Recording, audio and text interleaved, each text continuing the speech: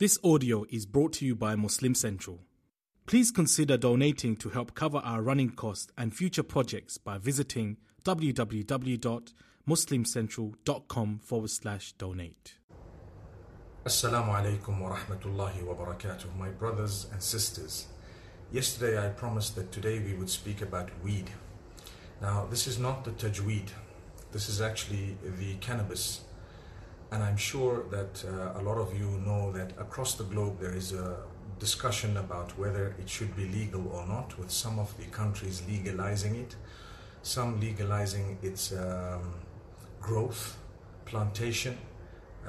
However, what we need to know is, yes, while there are medicinal properties that have been confirmed within the extract of the cannabis plant or leaf, known as CBD or THC, for medicinal purposes, there is a recreational purpose that some think that just because it's allowed in certain places, so we can just go for it and it's okay, you know. So the example of this is similar to that of other things that are legal perhaps in countries, but we wouldn't partake of it or drink from it or eat or consume from it because of it, you know, being unacceptable from another angle, if you believe that. So if you're a Muslim, you would believe intoxicants are not permissible. You wouldn't drink alcohol, and if you did, you would actually repent for it, because that's what Islam, you know, has stipulated. And not just Islam, there are a lot of others who also believe it's bad for the health. In Islam, it's actually disallowed, you know, the drinking of intoxicants or the taking of any intoxicants. So even if a lot of it were to intoxicate you, a little bit of it is still disallowed.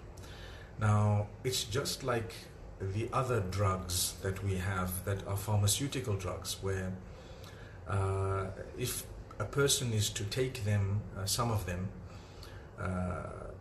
because they're not well and because in a way that they have been prescribed by the experts of medicine, the same would apply to this. If it is allowed in your country, if it is legal in your country, then it doesn't mean that you can just abuse it.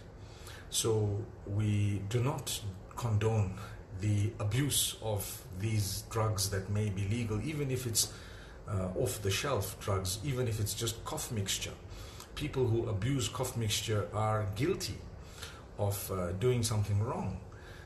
The same applies to prescription drugs, sometimes pethidine and various other injections that people become addicted to. And they abuse these and they take them when it's not necessary or needed from a medicinal perspective. In that case, it would not be allowed. It would be illegal even from a country perspective, and it will also be unacceptable from a religious perspective. The body is yours to look after, and it belongs to Allah ultimately, and we shouldn't be doing anything that would cause damage to it knowingly. So when it comes to cannabis, for example, like I say, you know, the smoking of it is never beneficial in the Islamic sense.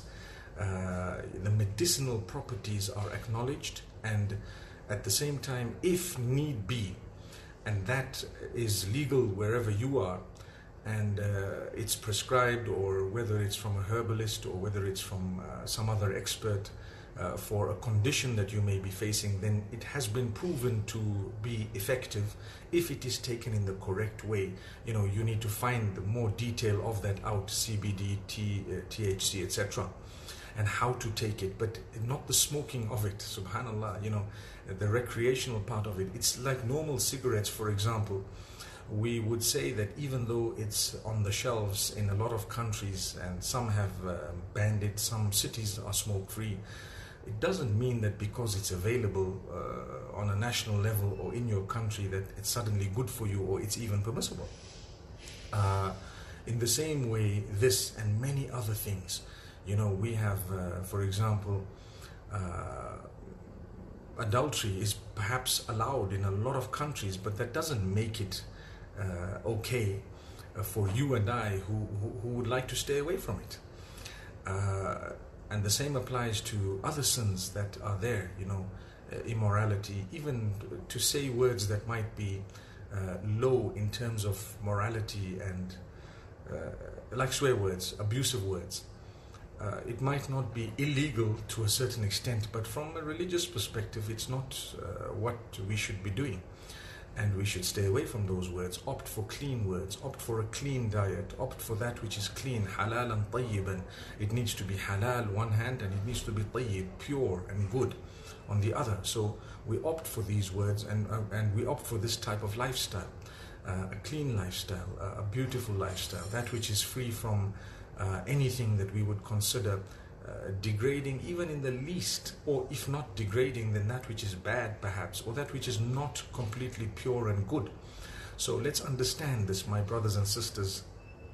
A lot of people don't like to talk about weed, and a lot of people don't admit that it has medicinal properties for those who require it, for those who need it, for those whom it is prescribed for in a way that it is prescribed, and also making sure that it's legal in your country. Don't come and say, I encouraged you, when it's illegal, and then when you get caught, I'm sorry, if it's banned in where you are, then you're in trouble. So we're talking of people who have just said, oh, now that it's legal and it's okay, the countries have legalized it, so, let's just have it. And they have these cigarettes made of cannabis and everything else. Remember to purify yourself. That's not the way it should be. That's not how it is. But rather, we must make sure that we abstain from that which is not absolutely needed and necessary. So I thought this was a very important clarification. Many people are asking me about weed. People are saying family members are just smoking it and claiming that it's okay. Please read up about how dangerous and damaging it is if you were to smoke it, and how or what it does to you. In fact, those countries that perhaps may have legalized the social and recreational use of it would probably have to arrive at some form of refinement of those laws to ensure that the public order is maintained and so on.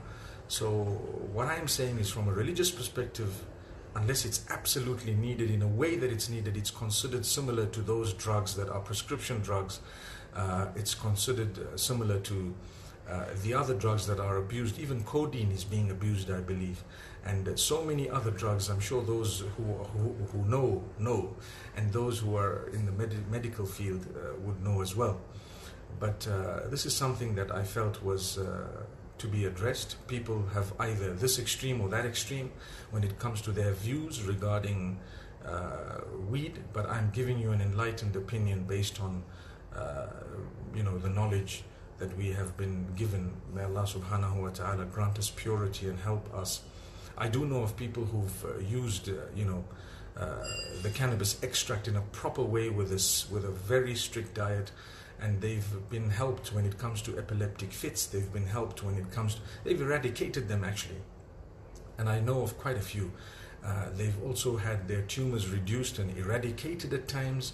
I know medicine might disagree with this. The typical medical school won't teach you this, but it is an alternative. Sometimes people need to go into even cancerous tumors, etc. There are people. I'd like you to read up about this online and see what it's all about. But I've given you the religious perspective, and I think it's been very balanced, where when it is needed in a medicinal way, in a specific way, how has been prescribed.